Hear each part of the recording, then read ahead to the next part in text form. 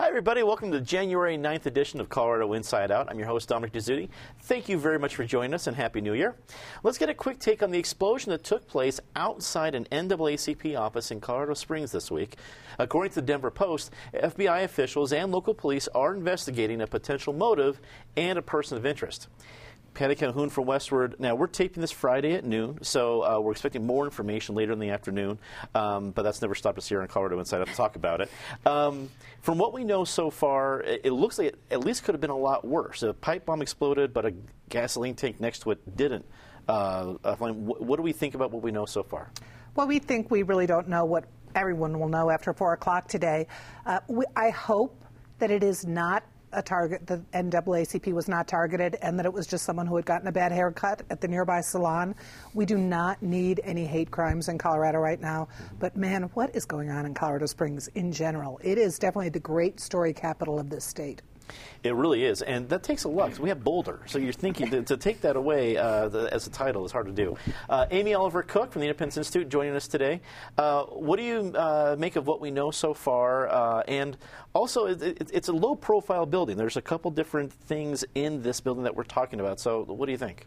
Well, we don't know much of anything at all. In fact, the Colorado Springs Gazette had a great story that said, what we know, what we don't know, and we know less than what we actually know. So something was detonated. There was some sort of device was exploded. There is a person of interest, and the building had a barber shop and the NAACP. Like Patty, I'm hoping that the person was just upset because guy cut him a little too close, and that's it. But we don't know. So it's really hard to speculate because you don't want to go down, though, what if this is a hate crime until we know exactly what it was. Ed Sealer from Denver Business Journal, a crack reporter at the Capitol, taking a break to join us today. What do you think about the reaction so far to at least what we know?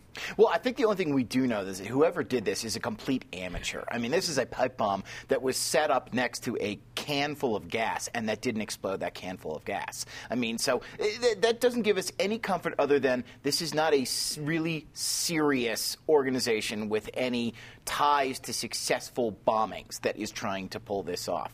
Until then, it's really tough. I know there is a potential person of interest that they have on video, but nobody seems to be able to make a connection. So the good news is that whoever tried this was an idiot and couldn't pull it off. The bad news is that may take us that much longer to figure out what has happened and why. Alicia Caldwell from the editorial page of the Denver Post, wrap it up for us. Well, you know, we do have a good description and video, so I don't think it will take that long. With the FBI on this, the amount of interest that this has sparked, I think they will have something. They will have someone. As you know, as everyone around the table has said, we don't know if this is domestic terrorism. We don't know if this is a bombing versus an explosion. But if it is domestic terrorism, it's not something that's unknown. You know, we can go back as far as 1995 to the Tim McVeigh, Terry Nichols bombing in Oklahoma City that killed 168 people. It is not unknown. But whether this is that is yet to be seen. Terrorist attacks at the Charlie Hebdo magazine offices in Paris on Wednesday triggered a manhunt and subsequent standoffs on Friday.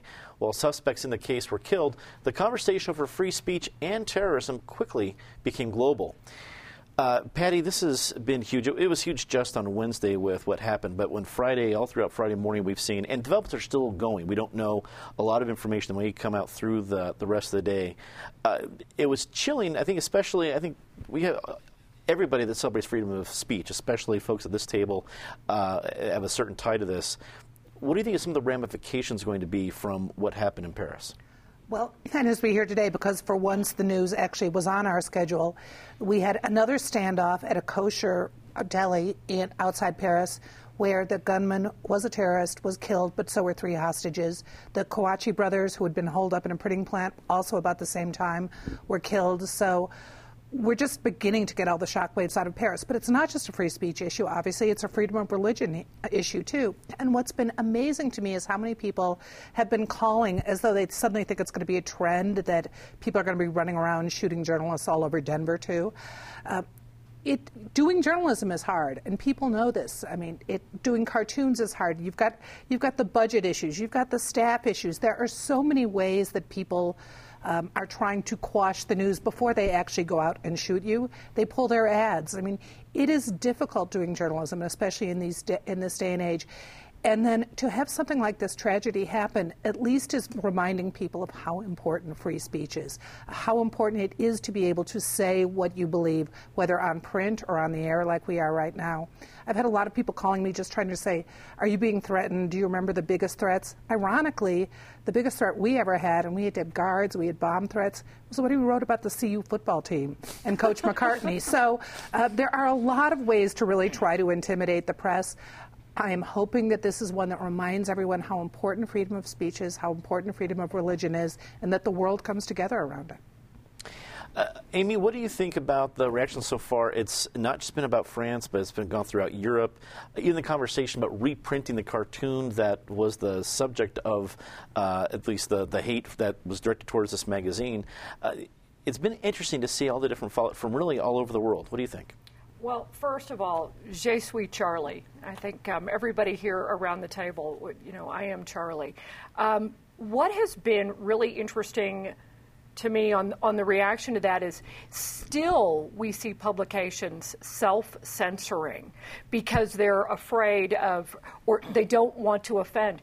And hopefully everybody here gets a chance, if they haven't already read it, is Cheryl Atkinson's great book, Stonewalled. Whether you're talking about unpleasant static, where you're being harassed and intimidated as a journalist or bullied, sometimes by people in our own profession, in the media, all the way up to being threatened to be killed, that we still, words matter, freedom of speech matters. And the only way we fight the kind of tyranny that we see, or somebody, they are so offended by words that they're willing to kill someone. When we think about what is our reaction normally? If I disagree with somebody, my first reaction is not to pull a gun out. My first reaction is to have a conversation with them. And that's usually about my only reaction. So the fact that we are still self-censoring, I find still disturbing, and I think there is an assault on free speech, whether it's self-censoring or it's fundamentalist movements that are looking to target journalists. And I do want to hold up the prototype of my pin that I want some creative person out there to make for us. So 2 pencils. But I hope that we don't continue self-censoring.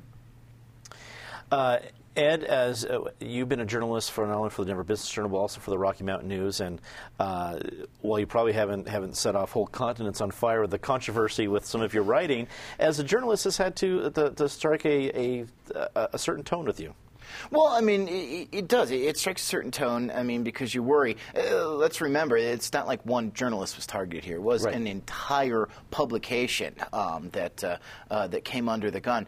But the other thing that strikes a very resilient tone is the 10,000 people that filed into the streets of Paris, saying we're not going to be intimidated, which is really nice because when you look at the polls of America's most respected professions, journalists are really usually down there with lawyers and car dealers at the bottom. But to see people rallying around the idea that our First Amendment rights, and that's both, as Patty mentioned, freedom of speech and freedom of religion, are sacrosanct. That's heartening. It was also particularly heartening. I wanted to call out Berliner Zeitung magazine or a periodical in Germany, who responded by printing many of this guy's cartoons. I mean, that just kind of stood up and said, we will not be bullied, we will not be intimidated.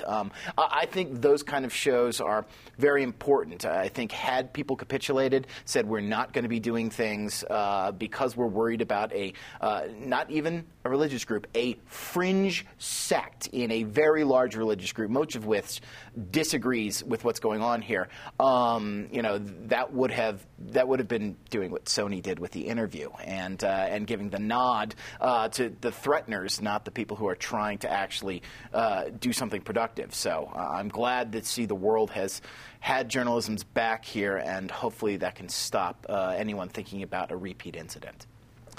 Alicia, being on an editorial page, I mean, your whole job is to take an opinion and receive a lot of probably disgruntled opinions from throughout the community.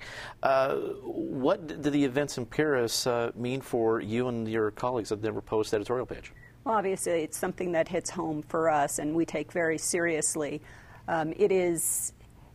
There's no way to condone what happened there in any sense. It does make me think, though, if you think about really the content of some of what they were saying, it's absolutely legally justified. I will defend their right to say it, but it's not the kind of thing that any of us at this table, would likely have engaged in. And I think there is an issue with allowing this to turn into intolerance for religious differences. And I think we have to we're all mature journalists and think about these things deeply. And I hope it doesn't bleed into a backlash against, the Muslim faith. It's horrible what's happening over there, and there's no justification for going into an office and shooting up the place. But I think we do have to be careful and responsible about how we treat other people and respect their beliefs. The 2015 Colorado legislative session officially opened this week with Speaker of the House Dickey Lee Hullinghorst and Senate President Bill Cadman at the helms. The session began with speeches calling for unity and cooperation, but many of the bills offered in the first week were far from bipartisan. Ed, we're going to change format a little bit and start with you as our Capitol Hill reporter. You've been there. You just came from the Capitol. You'll probably be going back later today. What can you report from the first week at the Capitol? Well, the first week at the Capitol shows that and every session begins with the platitudes of crossing the aisle and working together, and there were those again. But even as those are being said, it became clear that these are two parties coming from two very different places this year as well. And I think that's actually not a horrible thing. It's not a partisan thing. It's showing that there are different ideologies at play, and this is a session with the Republicans leading the Senate and the Democrats leading the House where we're going to find out if there can be middle ground between the two ideologies, which I think is a heck of a lot better chance here than there is in Washington, D.C. You saw Republicans coming out saying, first of all, very loud and clear, the issue is moot about whether or not people are going to get Tabor refunds this year. So, I mean, that seemed to be the biggest foot stomp I saw of the day, saying that we do not want people messing with our oil and gas resources, saying that we want to cut regulations in the state. You saw Democrats coming out and saying, look, we want to help the middle class. We want to do more to train workers. We want to do more to cut people's debt and educational debt. These are very different ideas. The oil and gas resources was most apparent in the two House speeches, in fact, where Brian Del Grosso said, essentially, leave your hands off oil, and Dickey Lee Hullinghorst said, we need to do something to stop these fights over drilling. I think it sets up a session that could go one of two ways. You could either see absolutely nothing pass, things get out of the Senate, they die in the House, vice versa, and I think that's very possible. That is a lot what we saw in the 2012 session when roles were reversed and Republicans had the House and Democrats had the Senate. But I think there is also so many issues coming up right now, there is at least a popular sentiment on. I think the debt issue is one where Republicans are going to have to find some way to say, okay, let's talk about if there's anything we can do. I think that the issue of construction defects is popular enough now that Democratic leaders who've said we have no interest in reducing people's right to a trial are going to have to come to the table and listen. We're going to find out in 120 days, but I think it is going to be a very debate-filled session, the likes of which we haven't seen in quite a few years. Alicia, even though I think a lot of the most partisan wings of the party are going to make the most headlines and news, they're going to be louder and so crazy bills on the right or the left, the power seems to be, with only one vote difference in the Senate and 3 votes in the House, the moderates who can maybe wiggle one way or the other are really going to have the power. Do you think that will bring forth more moderation from both places, because really the moderates are going to be the ones calling the shots? And I think in some ways it has a little bit already, and I might argue a little bit with the premise of the question, because while there have been some bills and some positions taken on the edges. There's also Bill Cadman, Senate President Bill Cadman's bill on Tabor refunds and funneling them more toward the middle class, which has attracted a diverse body of supporters. There are workforce development measures that are out there. That seems to be a consensus issue. There's also K-12 funding, restoring K-12 funding. We had Democratic leaders and Republican leaders in the last week to talk to us about their priorities into the editorial board, and there was a lot of overlap between them. I mean, there are differences, and frankly, by the end of the session, they could be at each other's throats as they get into deeper discussions. But at the outset, I think there is a lot of agreement, and I think there is a realization that the margins are thin, and the only way to get anything done is to compromise. Patty, with the way it's structured so far, do you think John Hickenlooper is going to have to do a lot of maintaining and making sure this doesn't get to my desk, or is that going to get weeded out because of how close everything is right now? Oh, I think he's going to have a much better time this time than certainly 2 years ago, because it will get weeded out more before it gets to him. And he's going to be able to focus on some of the moderate positions, the economic building, the getting people jobs who have fallen out of the workforce. He'll be able to focus on things that those moderates in both sides of the party can agree on.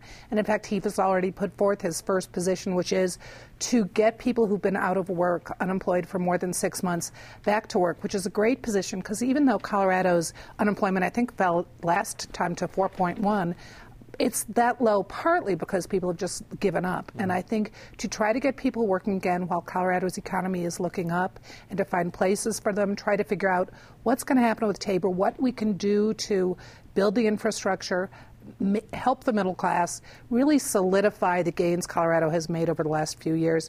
I think that'll be the focus. So there will be some people actually getting things done on that level in the legislature, and you would hope in the governor's office. And yeah, we're going to have some crackpot bills too, because we've seen plenty of them already emerge. But we'll be able to make fun of them at this table, so it's a win-win for us. It really is a win-win. It's a good point.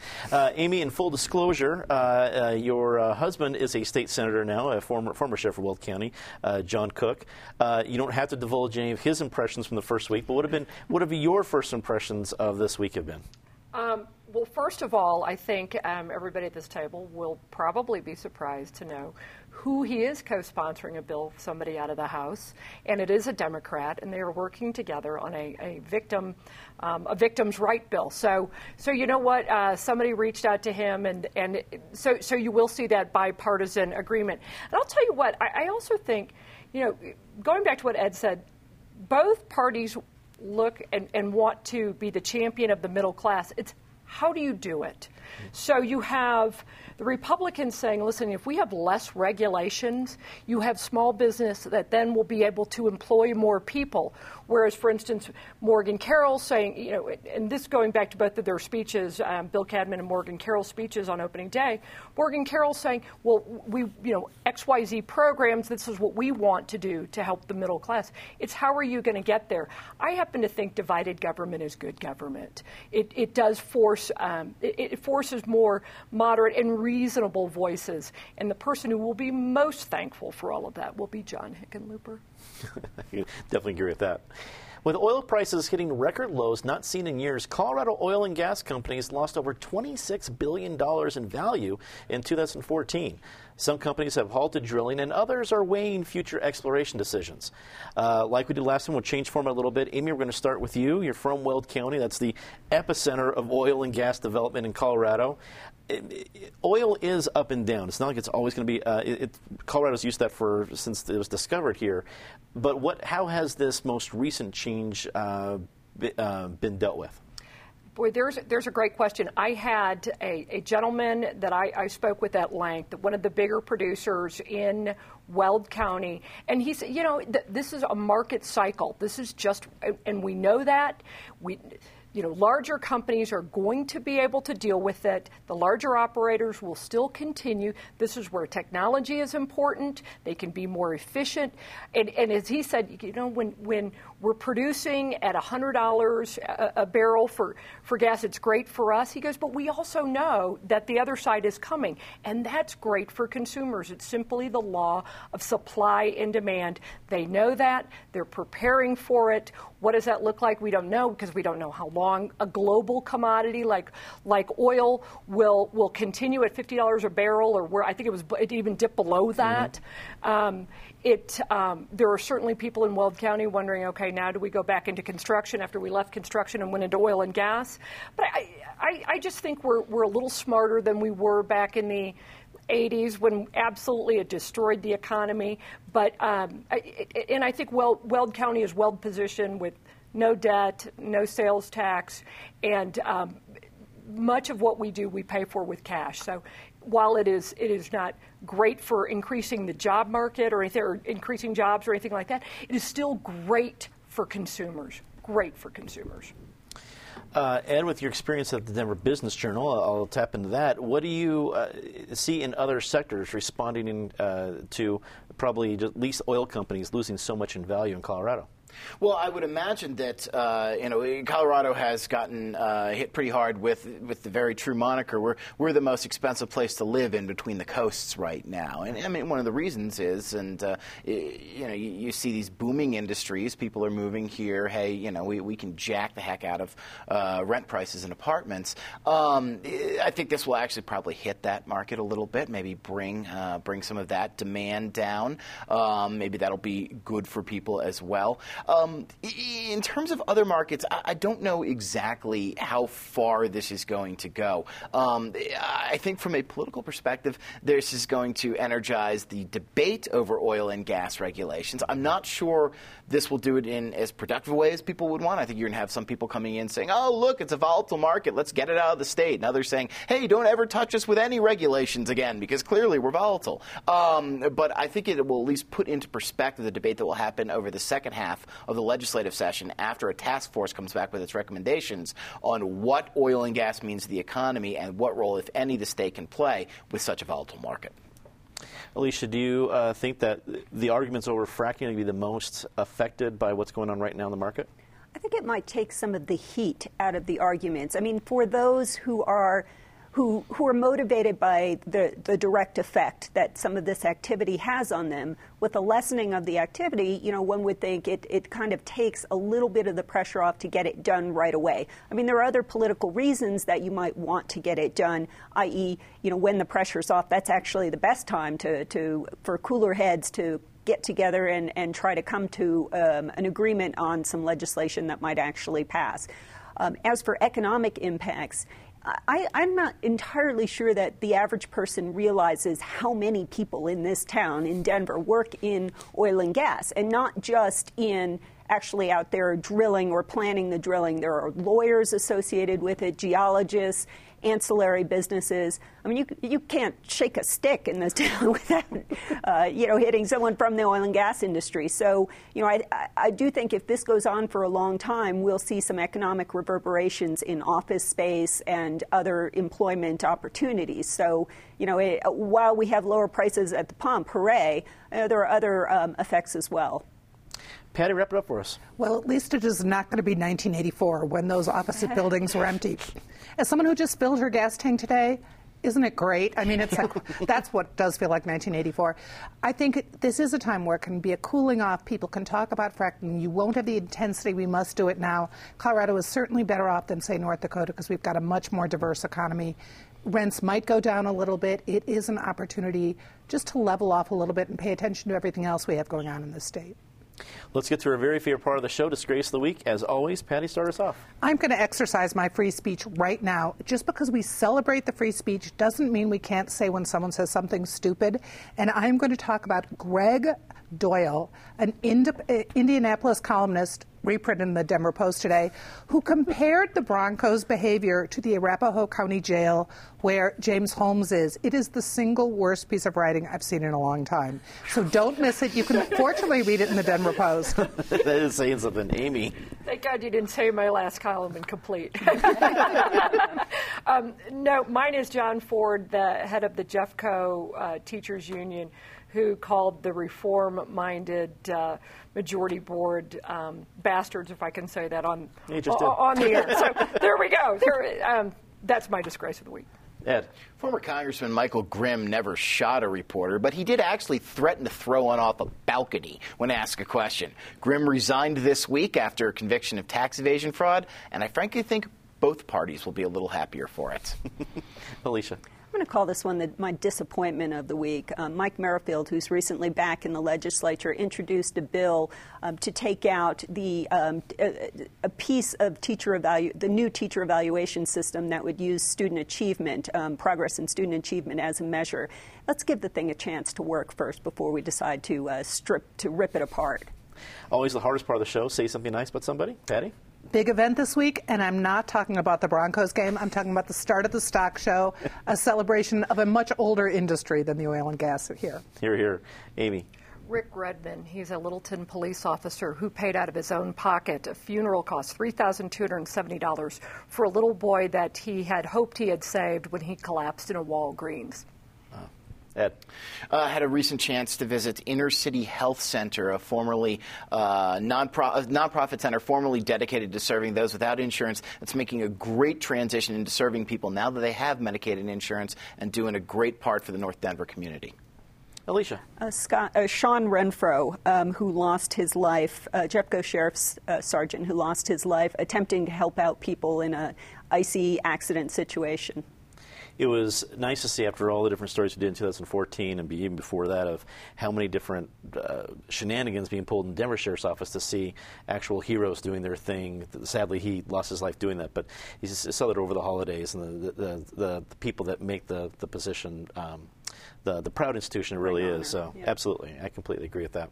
That's all the time we have tonight. Thank you very much for tuning in. As always, you can count on Channel 12 throughout 2015. We're very excited to start this new year. We've had a variety of new programs coming up, whether it be just on Fridays or a whole magazine shows, music shows, whatever it is. It's all coming. We're very happy about this 2015 year, all made possible by you. So for all those folks that donated our most recent December pledge drive, thank you very much for helping us out and for making us so excited about 2015. And for everyone here at Channel 12, I'm Dominic Dezzutti. Thank you very much for watching. Good night.